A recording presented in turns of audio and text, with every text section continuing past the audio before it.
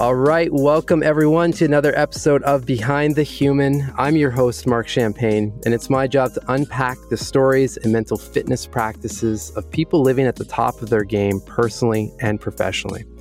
Today I'm speaking with Maxime Germain. He's an entrepreneur currently working on a venture in the mental health space called Human, or otherwise known as Jour, which was just acquired. Maxime has started 4 other companies, including Artlist, which was acquired by Artnet. But above all, he's a stunning human I've been fortunate to walk the streets of Lisbon with while briefly working together at Jour. So I am just excited to catch up and unpack your journey. Welcome to the show. Thank you, Mark. Good to be here. Yeah, it's been some time since Lisbon. There's been a lot of developments. Obviously, the most recent just being this acquisition of Jour, which a lot of the listeners of this show are coming from the Keo days, and probably were users or are still users of Jour, because I know a lot of those are users flipped over to your offering when ours obviously ceased to exist. So it's exciting to see the progress of the company, the team, and the offering, to see where you guys go next. But I'd love to back up first and just get a little idea of, who are you? How, as we speak now, how do you define yourself? Just a light question to start, Maxime. A very light question. Everyone gets the same one to avoid job titles. Right. Well, I guess I'm an entrepreneur. I'm a product person and maybe a designer. I love technology. I love building products. I love where human psychology is meeting the computer, and we build great products there. I think that's sort of the fascination I have with the world and with my job. And where did that curiosity start for you? Because you strike me, having spent some time with you, and then just even in that response, you're always asking questions, always. Yeah. Well, I think it started when I was a kid, trying to figure out the environment I was in. I spent a lot of time observing and not talking much when I was young. Okay. And I think I really wanted to get to understand and deconstruct before participating in a conversation or in a social setting. That was true for people, but I think it was also true for objects. Like, how does a light bulb work? How does this remote work? And can I maybe deconstruct it and learn about them? And then that triggered the rest of my life. I think I learned how to code when I was 11. I built my first website at that time. I was also very interested in electrical engineering because it seemed like it was powering a lot of the world we live in. So I was, learning circuit boards, programming, and all of that good stuff at the time. Then, in your story, or at least what I've seen in the research, is that I always forget that you're actually a developer or learn code. Because I just see you as this massive strategic, leader and product, person, that I forget that you have that whole other, engineering style background as well. But you actually dropped out of school and left the town. I think it was a small town in France, right? To live or to move to New York when were you 19 or 20? Yeah. I was 20 when I moved from Caen. Okay. I was doing a business school there, and the third year of that school was happening in New York, and I basically interned in a company. And after the internship, it sort of became my full-time job, and yeah. Okay, and then you stayed. And how did Did you always know then that you would jump into the entrepreneurial world? Seems like the natural path given your curiosity, but I mean, that's still a big leap for most people. Right. So that started earlier, I think. When I was in high school, I was running this iPhone website. And we were, we had something like 2 million visitors a year, and that was all happening organically.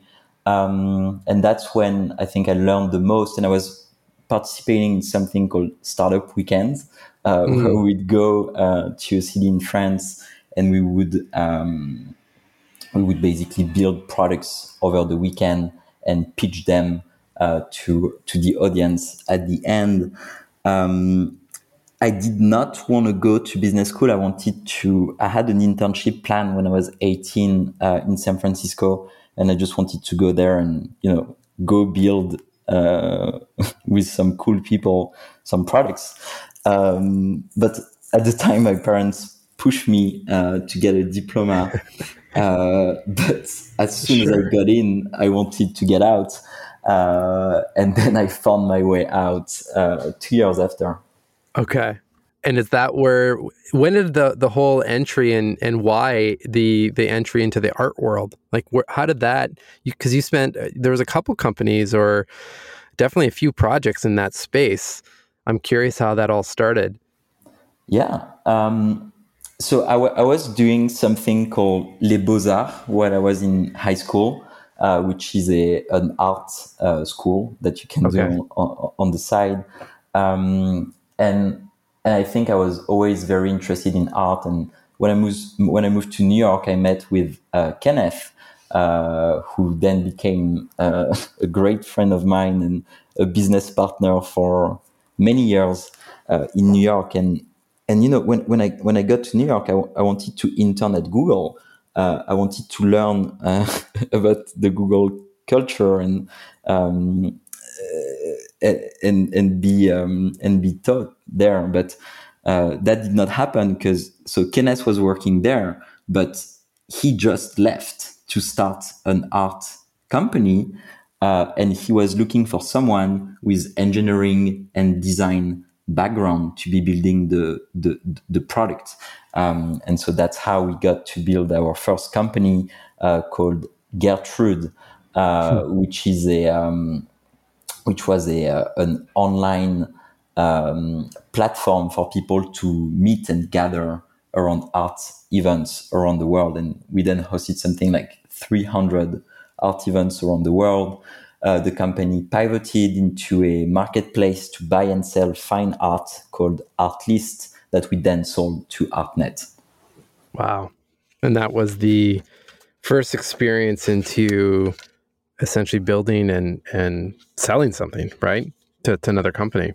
Exactly. That was the first experience with fundraising, hiring, and, all the good stuff that comes with building startups.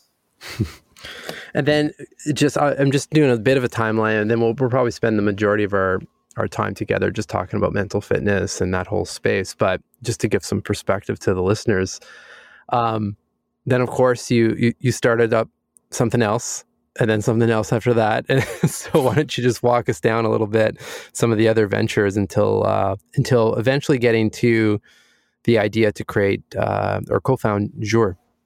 Right. So all started when the iPhone came out. I got obsessed with the phone. I wanted to learn how to code apps for the phone. I wanted to build websites, be part of the community at the time, which was full of hackers. That time I was 15. I built this website. I built some apps. That was my first entry point into the tech world. I was then running a web agency from my high school years to the business school time till I was 20. When I was 20, I moved to New York, started the art company. We sold it 4 years after. I then did consulting for 2 years and it was both consulting and a startup studio. So we built small projects and a small revenue generating company. And we were doing consulting for other larger clients to get some money flowing in the bank account as well. Sure. And after that, I moved back to Paris for 3 months. And that's when we basically locked ourselves up in an Airbnb with Justin and Bobby, my co-founder. And we had this idea of what could we do for mental health, and what is the first building block to solving the mental health crisis in the world. So there was a lot of time spent thinking about the right solution, and we had that side project. What stimulated that question, Maxime? Which Like why? Yeah, we, the just how you guys can make a dent or work on mental health. Was it just were one of you or all of you suffering with something with mental health, or was it just something that I imagine there was something that led to, hey, let's work in this space. Yeah. So I think I started to be very conscious about my own mental health when I was way younger. When I was observing some people in the space, I was seeing that they were all taking care of their mental health one way or another. It could be meditation, it could be having a coach. And as I was running all these projects, that became sort of an obsession, that if I'm not mentally fit or healthy, then it has a big impact on the outcome of the project I'm doing. And I think you have a lot of founders, they meet anxiety or depression along the route, and that was something very common around me when I was talking with other founders. There were some of them who look extremely successful, who look very smart and very positive. Well, a lot of them are actually suffering from anxiety or depression. And I had the same thing as well, where I had period of time with very high level of anxiety, because you kind of sometimes enter in survival mode for your company, where things have to work and you're dedicated to it. So you're post burn out, basically. It's another level, and you have to cope with that, and you have to recover. And if you don't have the tools to be doing that, and if you're not interested in the tools, it's very hard to come back from these very dark moments. So I learned the tools for myself. And then the more I was diving in the tool, and the more I was talking with everyone around me, not only founders, I discovered that a lot of people actually suffered from panic attacks, anxiety, depression. And if you look at the solutions that exist, they're very stigmatized. A lot of people are afraid to go speak with a therapist. They're afraid to admit that they even may have an issue, or they're scared about getting diagnosed with, schizophrenia or something that's scary. So they're really pushing this away. And what I thought was, all right, we need to work on finding a way to make it cool. And we're coming after Headspace and Calm, that are meditation app. But when you think about meditation, in some ways, it's very much about your own, or it's about mental fitness or mental health. And I felt like, what are the ways that are not stigmatized, where we can have a positive message on working on your mental health that we could give to the masses? And how do we do that for the cheapest price? At first, I was looking into malls where we could, get physical spaces and have 10 therapists working there, basically have group sessions, and bringing people together to bring down the cost of therapy. That's something between $200 to $300 an hour in New York, if you're doing a session with an hour with a therapist. So we are looking into these different models, and we wanted to come with a solution, and that's when we sort of came across journaling as something that could be quite powerful to have the stigma of the exercise removed, plus mass appeal, while being scientifically proven as effective to take care of your mental health. Yeah. Well, and you're at the time too, because obviously I'm familiar with that time frame. Like Headspace and Calm were at least they were paving the way in some capacity to bring digitally guided wellness solutions, let's just say, to the mainstream and start the conversation. But there was still, at that time, not really, other than you had this incredible competitor called Keo, that there was nothing really else, that existed that other than, an app like Day One, which especially at that time was essentially just a word processor or an app to log thoughts, but there was no guidance, right? Right. You had mood trackers at the time, and you had some elements with or some journaling app with some guidance inside, but none of them seemed to be truly guided towards mental health or truly helping with mental health. And that's when we sort of dived into the cognitive behavioral therapy framework and felt like, oh, that's something we can actually productize. Then I discovered a lot of things because as we ran the company, and I started to dig into distribution, marketing, and how to build a product, you're working against the human nature, because you will never have a true visceral appeal for these products that requires habit forming. They're hard.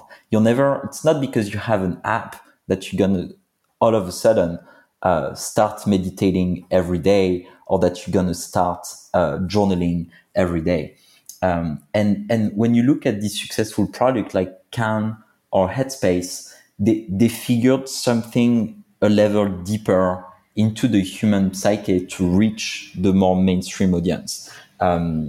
Sure, they were building meditation app, but if you look at Calm, I think what they're truly doing is they're in competition with sleeping pills. What they figured out is, we can actually get people to fall asleep. And that's a much more visceral appeal to gain retention and get people to form a habit of using your app. And if you look at Headspace, at the very beginning, they were turning the messaging a little bit towards productivity. And it was, top executive in the Valley, they're using meditation and that's their superpower.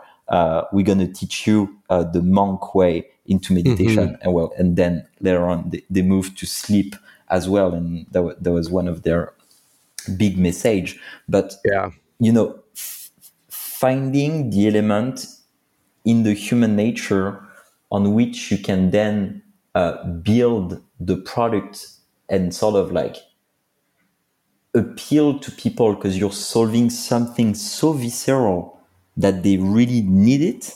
That was the hard part. And that's what I discovered after. At first, I was sort of naive to the human nature in that sense of like, if we build a tool, then people will create the habit. And I was not ready for how hard it is to build a positive habit in your life and building a product that will create that habit. And if it's not tied to something a little bit more ego-driven and selfish, or a human need, well, then you're not going to get to mass adoption. So that turn, the initial thing was very much about bringing that tool, and then I discovered very deep things about the human psyche through building the product and marketing it. It's so true. It's I think back at our Keo journey, and I mean, I've been telling the story from a different perspective, just with the book coming out and stuff like that. But it's like it comes back to, again, like, how do you, on our side, like we had 86.9 million App Store impressions when we had shut down the app, and thinking like, how the hell can we not make this a sustainable business? But we were like, we weren't at the place even close to where you guys started to really figure out. Again, we're up against the same challenge. Like, people are coming in, but they're they're not staying in, obviously, because we weren't at that place yet to open the door long enough for them to get really comfortable and start forming the habits. So challenging. So again, this is why I'm just so excited that you and the team have kept the journey alive and helped millions of people because of that.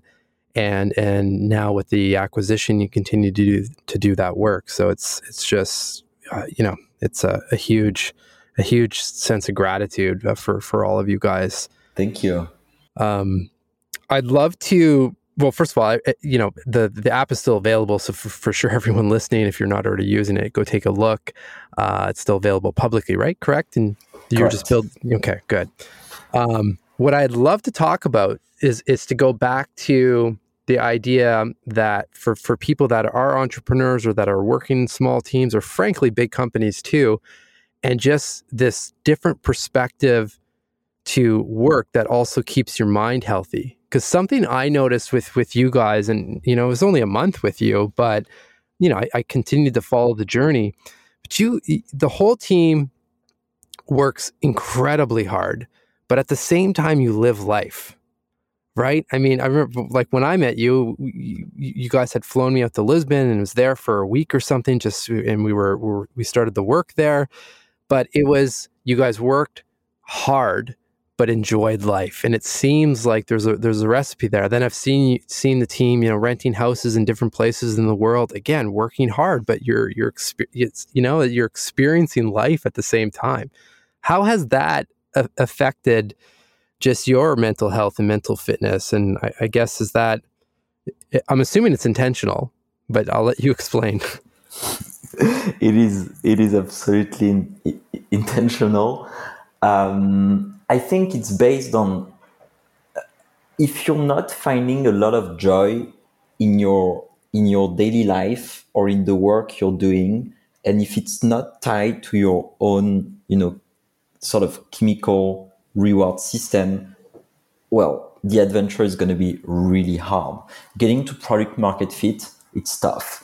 Hiring people, making all of these decisions of on the staffing, on the fundraising, on the strategical move you'll be doing next, they take a lot of your mental energy. So being in an environment surrounded by people you like and sort of having joy at the core of what you do and the way you design the work experience was key for the success. I think what we are trying to do is not spend our winters in the cold of New York City.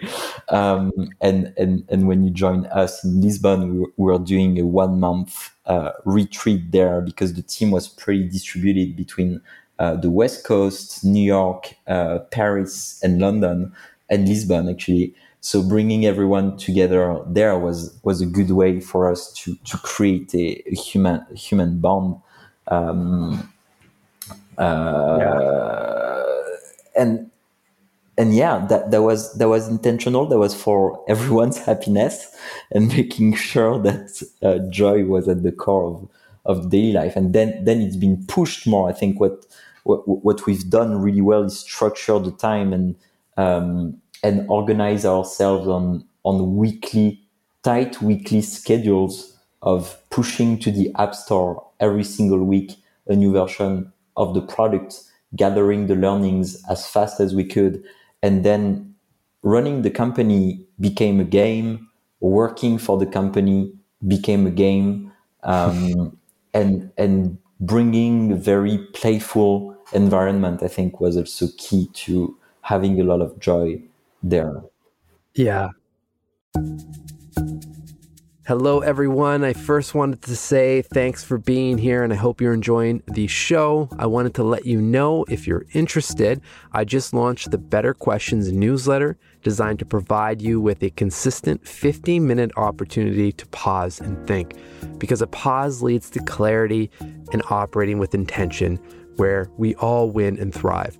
The newsletter is short, simple, and practical, providing you with 3 quality reflective prompts and mental fitness twice a month.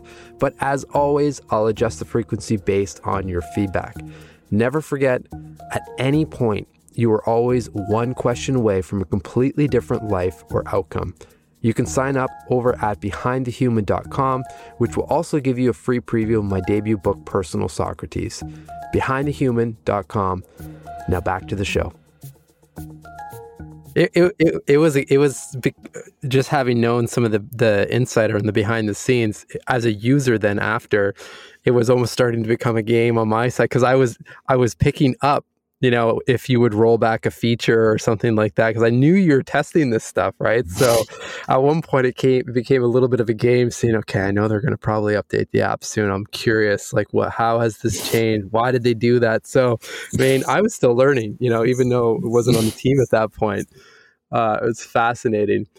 So now that you're part of a much bigger team, 300 or 400 people, is it Alan or Alain? How's the proper Alan? Okay. Yeah. How has that transition been, or how have you focused on, kind of keeping obviously a lot of the success principles that you set up with the team when it was just a small group of you, how has that transition been, or how are you approaching it? Right. So the full team, for context, when we got acquired, is and was 8 people, because no one has left. We're all still working there. What was key for me is that the culture of Alan is very close to the culture of Dror. The mission and the way of working are very similar. So there was a big validation on the way we work on both sides. And I think they were interested in our company because we shared a lot of core principles on how to organize the work and how to structure everything with a very written culture where I think at Dror we had one 30 minutes meetings a week, but then everything was with no 1-1, everything async and written, which is the same at Alan. And so we had a pre-match on the culture, and then it was about keeping the velocity of an 8-people team into a much larger environment. And we stayed quite autonomous in the first month, and we pushed super hard. We built Alan Mind, which is the mental health product at Alan, in 3 months. That required a lot of product thinking and pricing and offer, and we pushed that live.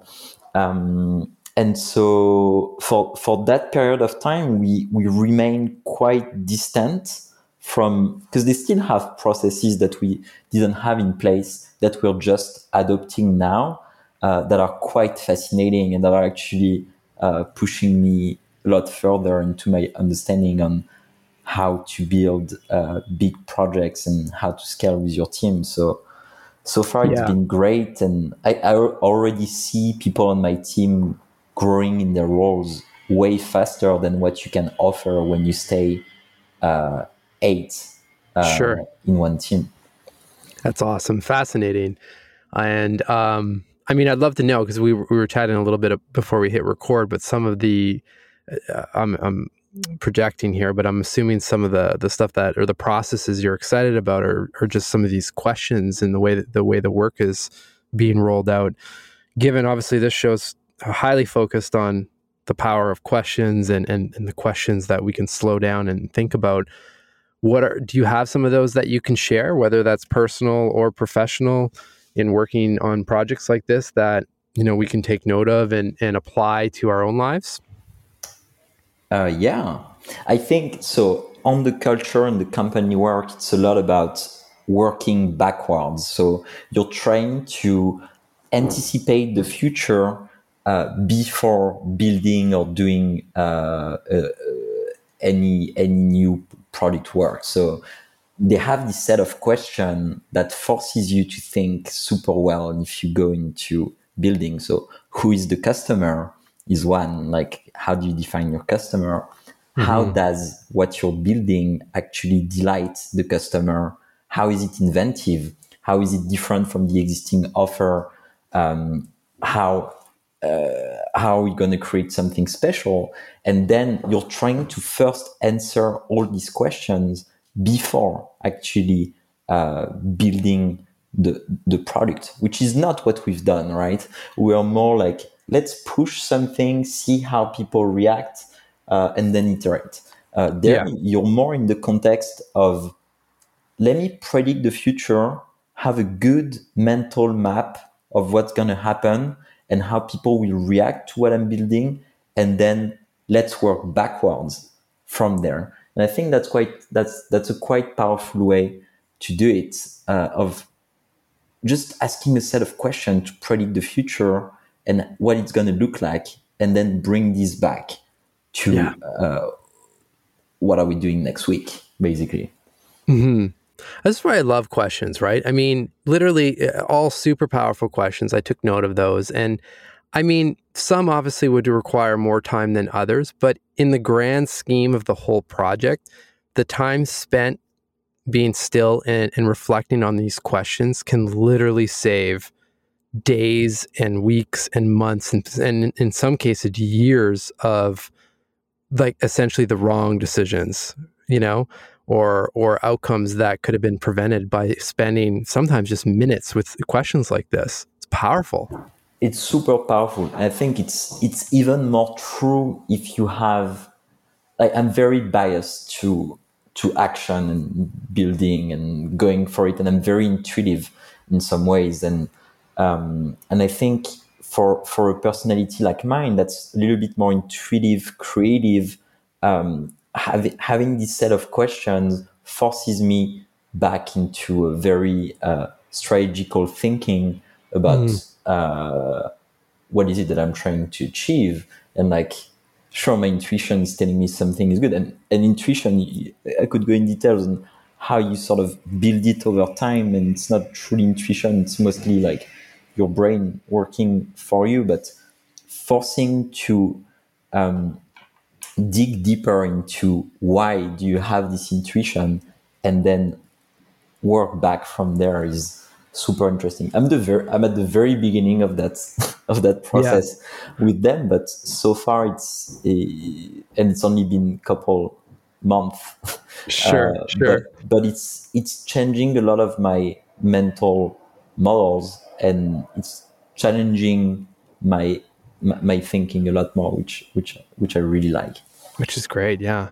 Well, we'll do a follow up in 6 or 8 months, and then you'll tell me those questions suck. No,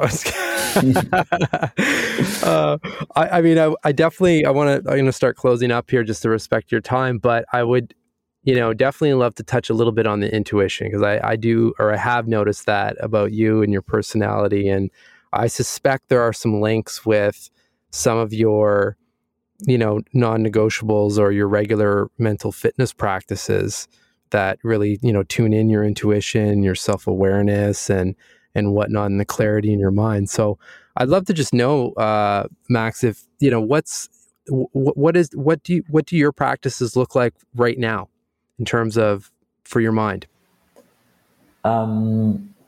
So I think it's meditation is the key. And I started meditation when I was a teenager. That's something that I've kept. I think that's the core practice I always come back to in my daily life. And I think like it goes beyond just the pure meditation session. It's catching my thought and being very aware of detecting my mental patterns and trying to stop negative ones, or at least recognize them and let them go on a daily basis. And I think then journaling is another key. I use. I think I'm still I'm top 3 users of Journal, which kind of makes sense. But I journal a lot, and the CBT framework built into the product that you're using, Draw, any other CBT journaling tool is very powerful in making sure that you keep your thoughts in check, and you can decide the reality that your thoughts are telling you, and is there a way to shift it in a different way? And then I do some yoga and weightlifting and other things, but my mental practice is very mental. Yeah, love it. For anyone that's not familiar with the acronym, it's cognitive behavioral therapy, which is really well integrated into Azure. Just last question on your meditation. What does that look like? Like, what's the regular routine? What kind of meditation? How long? When do you do it? I usually do it at night, and I meditate for around 30 minutes. When I'm top of my game and top of my habits, it's a daily practice. Sometimes it goes to once a week, and when I do it once a week, it's very, very powerful. I stopped doing guided meditation a while back, and I'm sort of designing my own sessions as I go. Yeah, me too. And yeah, I try to tune in my bodies, try to see if I have tensions, release tensions. That's how I start. And then I go into mindful meditation, trying to stay still, trying to notice my thoughts. Very, very simple. Or then I'll go on, little little meditation trips where I let myself go and just explore my body, explore my thoughts, explore some deeper part of myself, which I really like. Yeah. And you just focusing on the breath while you're doing that? Focusing on the breath, or focusing on specific sensation in my body, or digging into my thoughts and letting my intuition guide me into some part of my psyche that I may be not looking at on a daily basis, and try to go and sit with dark thoughts, dark part of my personality, and try to address them. I think, like, we talk a lot about positivity and using that as a way to be on the very positive side, but I find a lot of power in sitting with your darkest thoughts and feeling comfortable with them, so they have less power on you on a day-to-day basis. And such a great point. Yeah. Well, and that's what I love. Like, and obviously that's where these practices, if you go in without the judgment and without these set of rules or whatnot, and you're, like you said, you're just kind of following the thought and letting it happen, and you're in a safe place. It's just you, the thoughts. There's just so much power there, where for the most part, our day to day, we're operating usually within a lot of set of constraints, just everything from work to society and all of that. So doesn't feel natural or normal to allow that to happen. So it's a great way for people to tap into that kind of a practice. Yeah. I read a book recently that's called it's about what they call shadow work, which is like your the dark side of your personality, and how to accept it, and how much basically the subconscious has so much power over your actions. And the more you're ignoring it and pushing this away, the more power it has over your life. And embracing your shadow is a very powerful way to take control back over your life and over dark patterns you may be projecting onto the world, or things that could have a negative impact on your experience of reality. And I've found that very interesting. I can't find the name of the book. Well, Existential Kink. Okay, interesting. It's fascinating. it's a very interesting book. I can imagine. Just in the short description, I can imagine where that book goes. So thanks for bringing it up. And man, it's just been great to reconnect with you and dive a little bit into your backstory. And hopefully for everyone listening, there are some new ways of thinking and different perspectives and angles towards work in general. And then also, you know, your own mental fitness and the practices and kind of what's possible out there. Maxime, the last question for you, you know, as you enter into this next stage of your work and your life and next decade of your life, essentially, you know, what makes you smile? What makes me smile? That's a good question. I would say, you know, my family, my friends. It seems so basic, but Yeah. I just moved back to Paris after spending 10 years in New York, and you know, reconnecting on more frequently with family and friends. Man, I realized that I miss them, and I think giving them the right place in my life is something that truly makes me smile. That's probably going to define, you know, the next decade for me to, I love it. I love it. you know, spend time with family.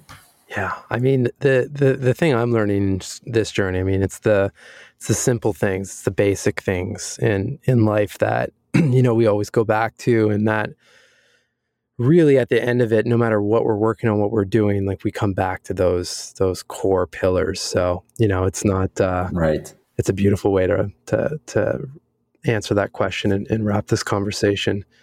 So thank you, sir. And, you know, a higher thank you to you and the full team over at Jour for, you know, dedicating all that energy and your days and your mental capacity to really help a lot of people out in this world. It's, you know, it's a really noble thing to do. And, you know, I know it's not easy. So a huge thanks from me and all the listeners on this show.